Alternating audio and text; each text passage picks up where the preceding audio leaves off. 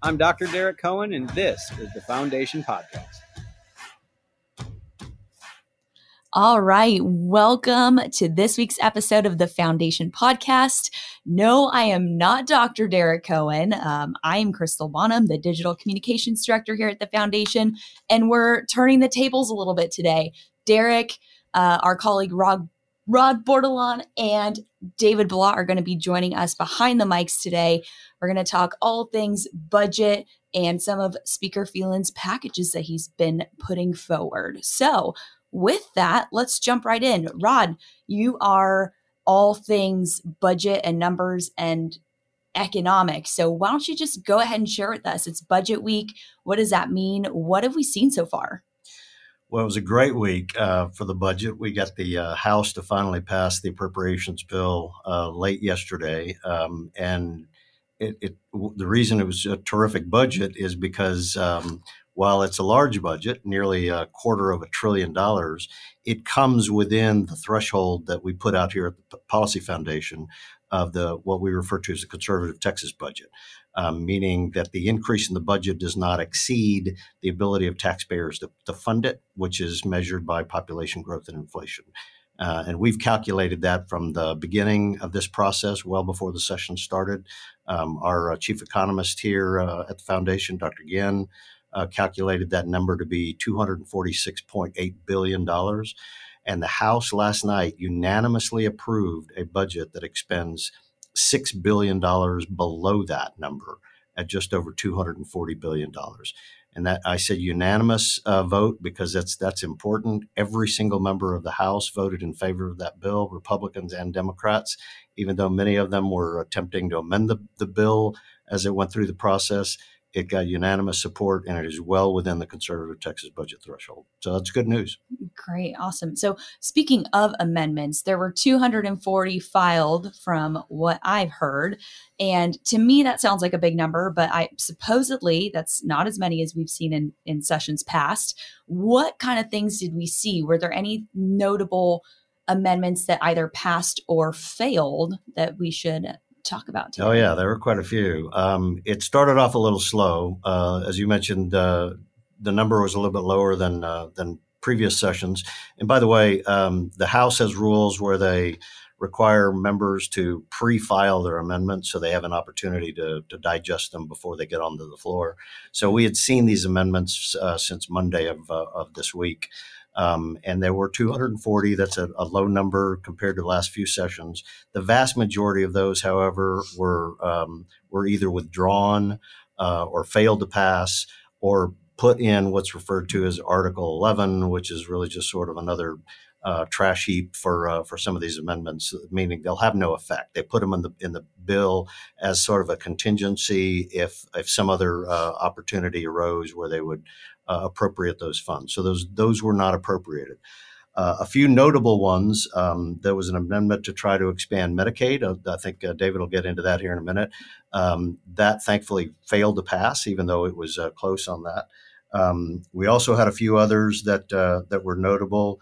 Representative Howard had an amendment which was accepted and adopted, which was pretty significant because there's been a lot of debate this session about the pandemic and the effect on the authority of the governor versus the legislature. And of course, the Constitution dictates that the legislature is the one that actually appropriates funds. However, during times of emergency, when the legislature is not in session, the governor is empowered to expend funds and appropriate those funds as necessary to combat those emergencies. This amendment wouldn't necessarily directly impact the governor's authority in that way, but it would require that the House and the Senate in the interim come back and meet and hold public hearings and pre-authorize whatever the governor is saying to do. That may not make it through the final bill, but it did get passed on the bill yesterday as an amendment. And even more importantly, yesterday there was an amendment by Representative Morrison that took a step beyond and said no funds would ever be appropriated during during an interim without the legislature being called back in. So the legislature would have to be either in regular session or special session for any funds to be appropriated. That would be a significant change and that was adopted by unanimous vote as well, 147 to nothing. Fascinating. What about in terms of the budget? Were there any things that passed that would change that final number? You know, you said we're $6 billion under the foundation's proposed conservative Texas budget. Are there any amendments that passed that would threaten that final number of the budget, you know, coming within range of that cap that we've set? Well, I mentioned the Medicaid expansion, which failed. So that's the good news. That would have been a potential huge increase in the budget, which would have likely blown the conservative Texas budget. So we're thankful for that not passing. But we also had a number of amendments that really kind of get to procedural issues. Representative Davis had one with respect to taxpayer-funded lobbying that did pass. That actually repeals a prohibition on certain types of taxpayer-funded lobbying by education service centers. And Representative Biederman had one that affects the ways in which individual state agencies identify their budget appropriations in the future. But more importantly, to your point, from now going into the next legislative cycle, the legislature also last night passed House Bill 2, which is not an amendment to Senate Bill 1, but House Bill 2, which is a supplemental budget, which authorized an expenditure of funds. But it was actually, in this session, ended up being a reduction in funds. So we had what we refer to as a de-appropriation of almost $7.5 billion. And that was actually the first time I've ever seen that in a supplemental budget. So that's actually good news as well. Rod, I've got a quick question for you. This is David. You know, you talked about how expanding Medicaid would have been a huge expense to the budget. Yet what we've heard from Representative Coleman in the press conference, along with a number of other colleagues there, is they said that this was going to be a net positive gain to the state of Texas, that we would benefit financially from expanding Medicaid. What do you have to say to that? Well, I think what Representative Coleman was referring to is the fact that it would, assuming the state of Texas were to expand Medicaid, and he was referencing some other form of expansion. He didn't want to call it expanding Medicaid, but in effect, it's expanding Medicaid, however you cut it. Texas would then be eligible for additional federal funds, and I think that's probably what he was referring to. But those federal funds come with strings attached, so the state would still encumber funds and be on the hook for additional expansions of funds in the future. And frankly, we could see what happens with some of those federal strings being tugged in different directions, because recently the Biden administration revoked a waiver here in Texas, the 1115 waiver, which will still kind of go through the process a little bit. But that those are the examples of how the feds, they'll submit funds down to the various states, but they come with strings. You have to operate according to the guidelines that the feds direct you to. I think it's also important to note that the studies they were using to make that claim was used by many other states that did expand, and it never really didn't shake out for them. It didn't shake out. It didn't work out the way that the studies were used to sell that program.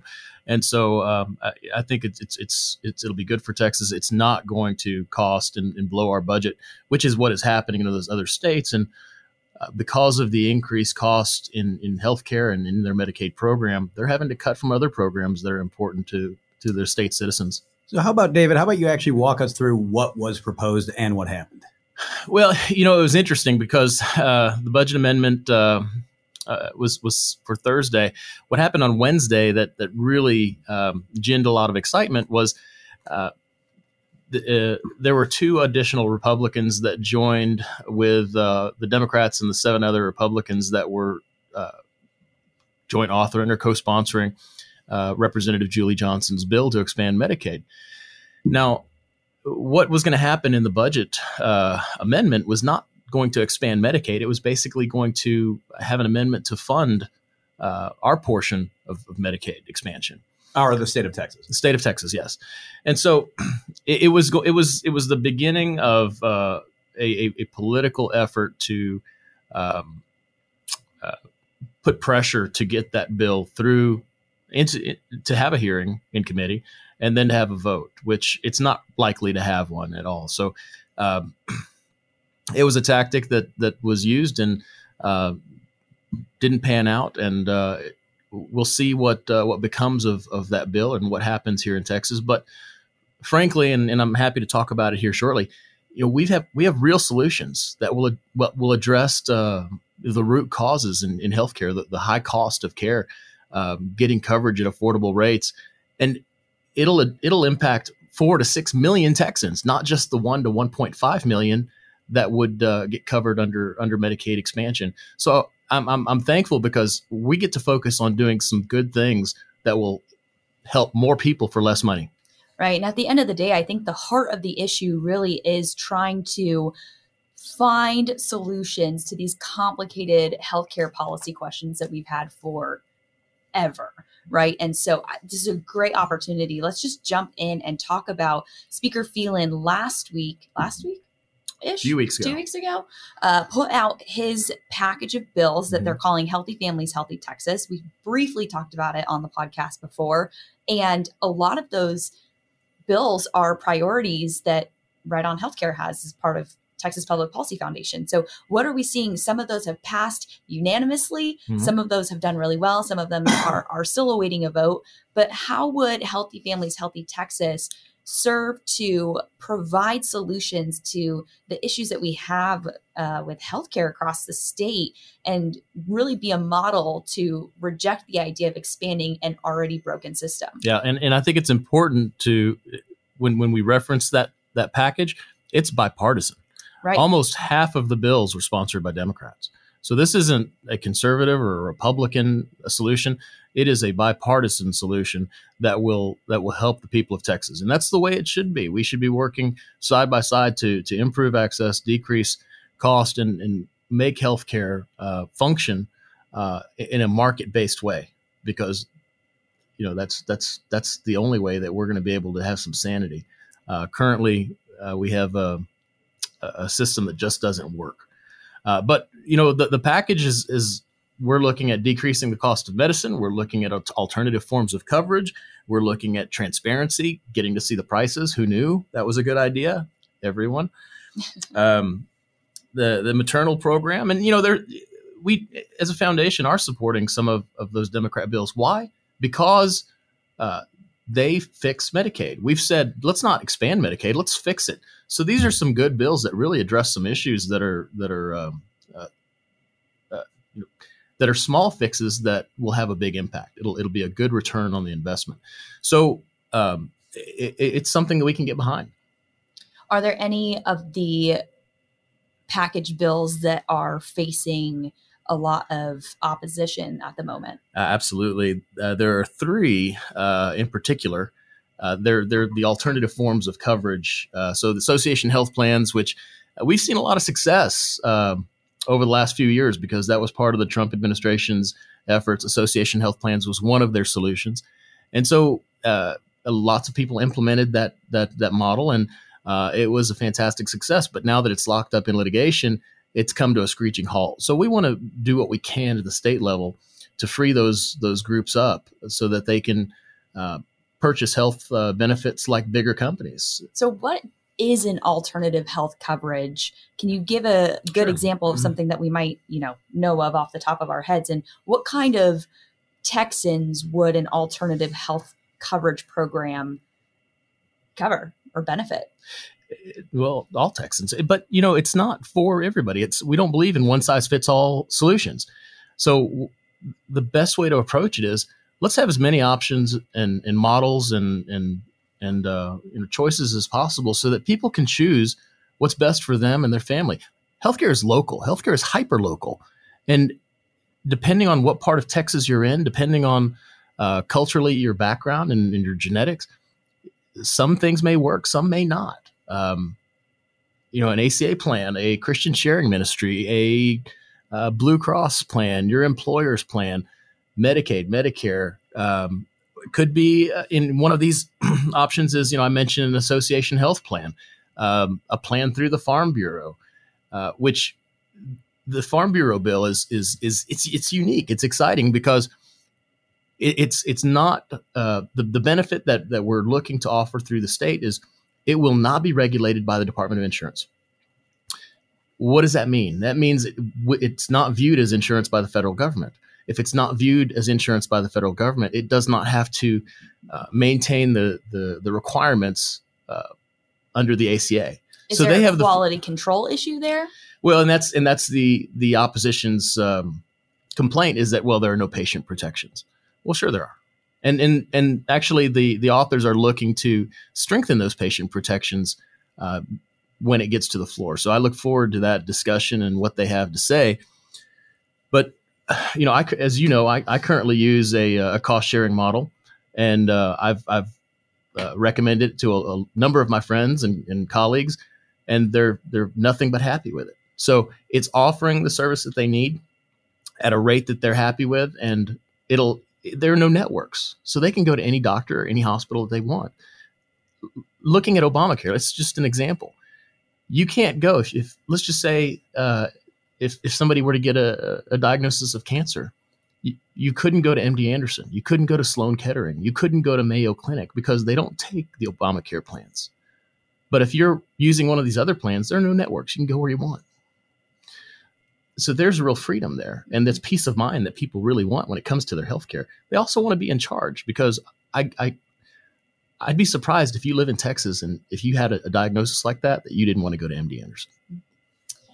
What's the most surprising thing or surprising win so far with the healthcare package? All right. So I guess the most surprising thing is the fact that there has been a sense of unity amongst people on the right and some on the left that are messaging in such a way that they're pushing these bills through. They understand that we need to focus on costs. It's not just we need to give everybody insurance. Giving everybody an insurance card to put in their wallet is not the solution. It doesn't guarantee access. It doesn't guarantee the fact that you're not going to go bankrupt, because most medical bankruptcies are for those that have insurance.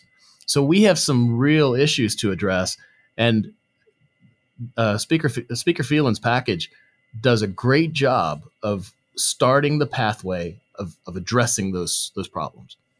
I want to circle back to you, Rod, and just kind of tie in the healthcare package.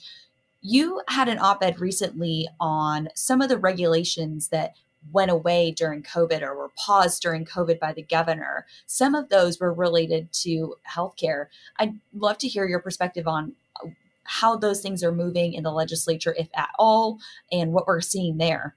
Yeah, sure. Some of the ones on healthcare, as you say, particularly telehealth and telemedicine, tend to be moving more than some of the others. But there are a number of bills out there that are addressing the actual regulations that were suspended. So backing up to expand on what you were saying, during the COVID emergency order that the governor had signed, and well before the legislature came back into town in the regular session, the governor suspended, as a result of his emergency orders, he suspended a number of regulations that in his view were either going to be impeding the ability of the state to deal with the pandemic or impeding the economic recovery that was necessary to pay for the pandemic. And so there were a number of those regulations that were suspended. They remain suspended, even though some of the emergency orders have now been either withdrawn or softened. So we've reopened the economy. We're moving on. But we still recognize, and I think the governor still recognizes, that many of those regulations, frankly, were not necessary. And if they weren't necessary during the pandemic, they may not be necessary as we come out of the pandemic. And so there are a number of bills in the legislature, telehealth, telemedicine, particularly. I mentioned there's a few bills on those that are moving, and essentially just going to be sort of expanding and directing either insurance companies to recognize and pay for those services as telehealth, because some insurance companies were reluctant to do so, or just taking away some of the regulations that, as I said, impeded the expansion and use of telemedicine, telehealth. The doctors that perform and the whatever medical provider that is performing that medical care via telemedicine, via the technology of telehealth, would still be regulated through their licensing bureau. So the standard of care would still be there. The protections are all still in place. This would simply suggest that if the doctor in that particular instance felt that they were able to provide whatever diagnosis or care or assistance to their patients through the technology of telemedicine, that they would be allowed to do so. And so that's certainly a good one. And there are a number of others dealing with a number of regulations across the spectrum, but those are certainly at the forefront. That's great. And I think, after all we've been through in the last year, it's been really unique and interesting to see how some of those regulations that were paused, namely telemedicine, have influenced the speaker's healthcare package. And those are, really going to make a difference in the lives of every Texan. So on that note, we'll pivot to the next package of bills. Mr. Derek Cohen, why don't you take it away and tell us the top lines of Smarter Justice, Safer Texas? Well, to be honest with you, the top line's right there in the title. The Safer Texas is what everyone has to look forward to if most or all of these bills come to fruition. I think that we see when we look at this package that we have a systemic approach. And when I say systemic, what I mean is the criminal justice system is exactly that. It's a system. It is a sequential series of decisions and events that must happen in order to achieve justice at the end. And in order to do so, you need to make sure you're addressing each different discrete point appropriately. And I think this is one of the best examples of a package of bills that does exactly that. Just starting at the top with HB 20 from Representative Murr and HJR 4 from Representative Kyle Cassell. This is the bail reform. So y'all remember when Governor Abbott said that he was making top priority. Absolutely. Yeah. One of the 5 top priorities. Well, which then became 6. Obviously, nobody knew the storm was coming. But these are the top, or this is one of the top priorities simply because we have case after case after case of the bail system as currently construed, failing to adequately diagnose risk. And when I say risk, I don't necessarily mean risk of reoffense, though that's obviously a very big component of that, but risk of just simply not showing up. You can't have that justice at the end if you're not having those interim steps because somebody doesn't show up for their court date. And so we have 2 different ways magistration or the setting of bail can go wrong. We can underdiagnose risk and say, okay, this individual will be set at $10,000 with a bondsman. They can get out for $1,000. And that person's a danger to society and then reoffends or never shows up. We can underdiagnose risk. We can overdiagnose risk where we say, okay, this person's here on a low-level drug offense, but roots to the community. We know the person's grandmother, so on and so forth. They'll just set it around $500. Well, there's some people that can't even scratch together that much money. And even though this person poses no risk at all to society, there's no mechanism for letting that low-level offender out. Now, the problem is we're trying to do all of this within the 4 corners of essentially an arresting document. So we say we arrested this guy for what the higher level offense was. We arrested this guy for whatever the lower offense was. And the magistrate, the judge setting the bail, has to take that information and guess where that right amount is. And simply put, gut sense doesn't work in this case. Rod has a lot of experience in insurance. That if we just guessed insurance rates by looking at somebody on the cover, we would not be having a functional insurance market. And so that's one of the problems that we have. So what these bills do is it tends to attack that informational asymmetry by making sure we get actuarially correct assessments of risk. And it also protects against high risk people for getting out on low bound amounts like we see happening down in Harris County. And we also see different paths for individuals if they are going to be detained or given high bail, how they can actually go about that procedurally and correcting the situation. The restoring public trust, a lot of that is policing related. Number 1 is HB 8 by Leo Pacheco. This simply mandates, and you'd figure we'd already do this, but we don't. It mandates that we have an electronic HR record for law enforcement. So what we see is when folks move departments, some places don't actually have anything other than a dust jacket copy of an employment record. Wow. You'd think for something important like that, you'd have something a little more fleshed out. One of my favorite HB 830 by Sophronia Thompson, that's the Sandra Bland bill. And, that's obviously something we've worked on here in the past. They reduced it some, but it is something that still provides a good deal of, I would say, that restoration of trust that this particular group is going for. A big one of my personal favorites, is HB 1441 by Representative Schaefer. This is the first civil asset forfeiture bill that we had on the floor of the House in over a decade.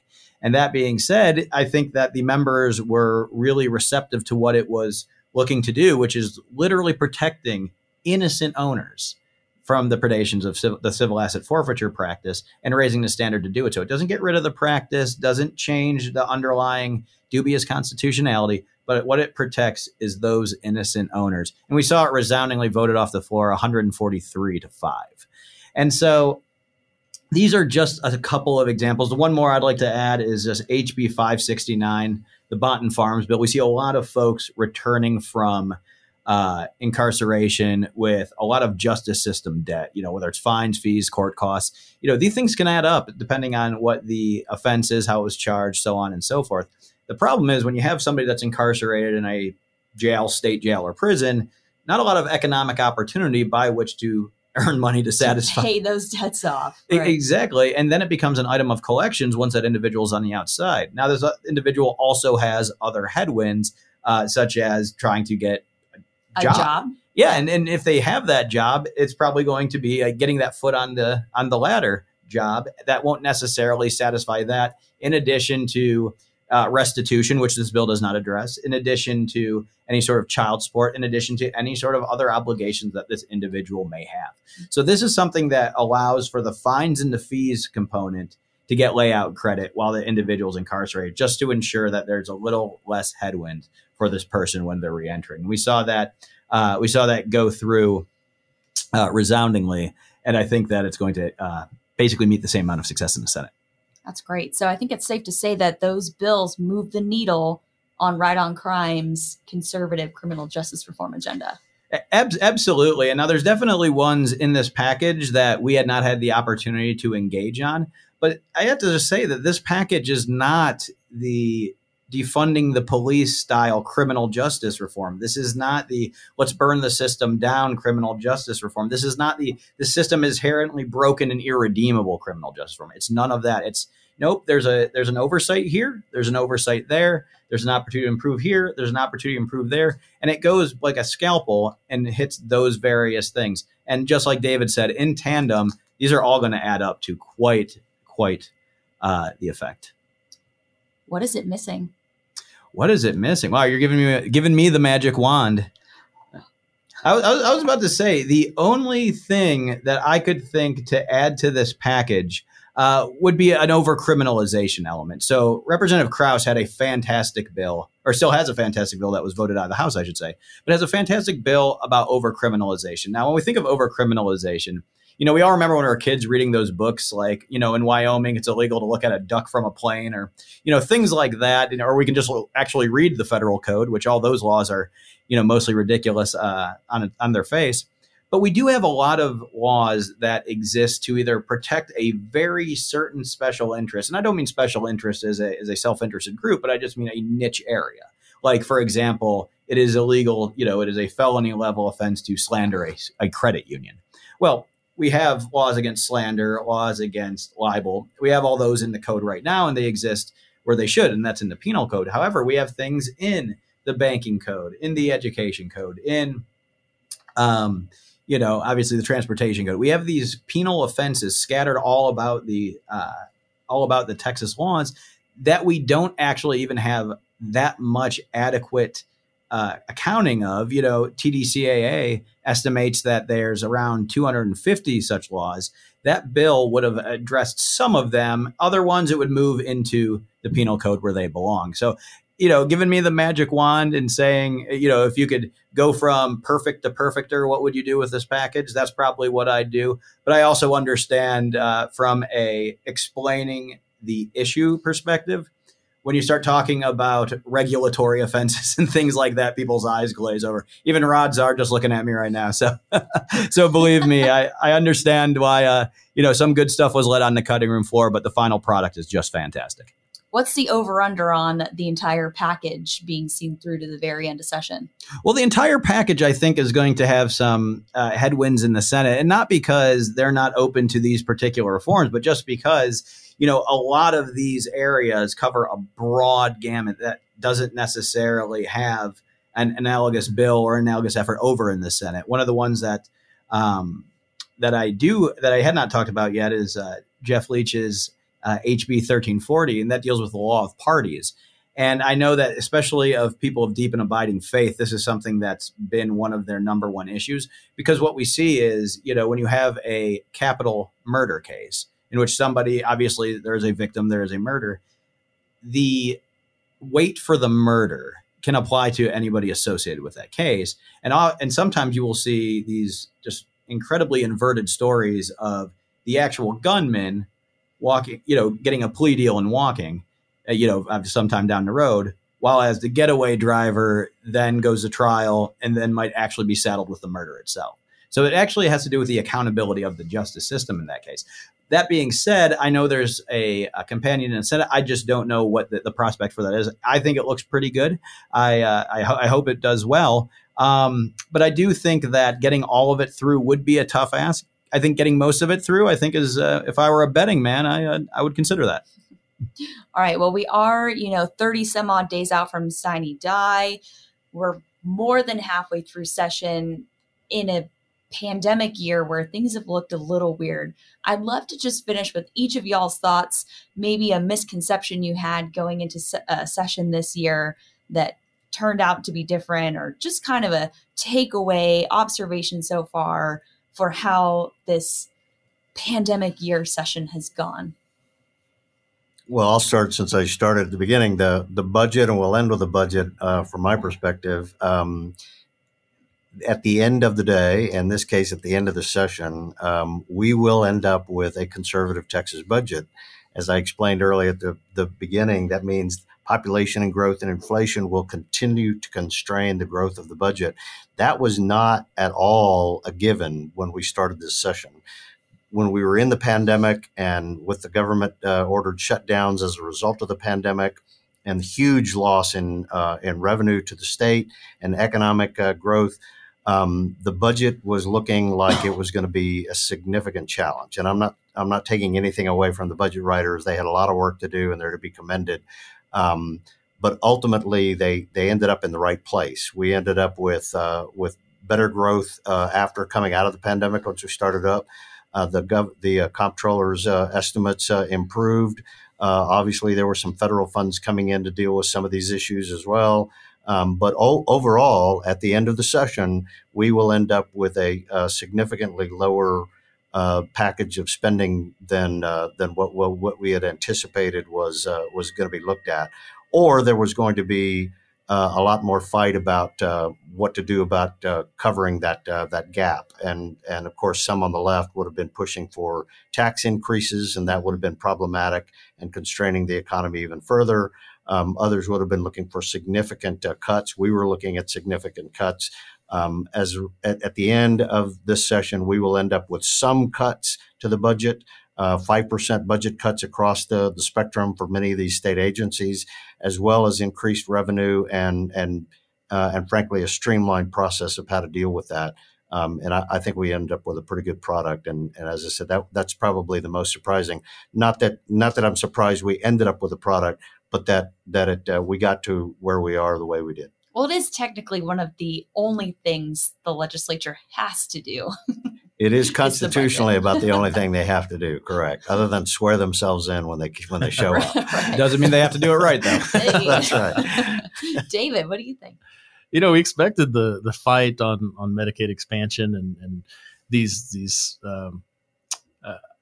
ideological solutions that are based in political affiliation, but I'm really pleased to see that there is bipartisan work to really have real solutions in healthcare. I'm pleased to see that people are starting to stand shoulder to shoulder in areas where they can and work together and do that for their communities and for the people of the state. That's been not only surprising, but encouraging.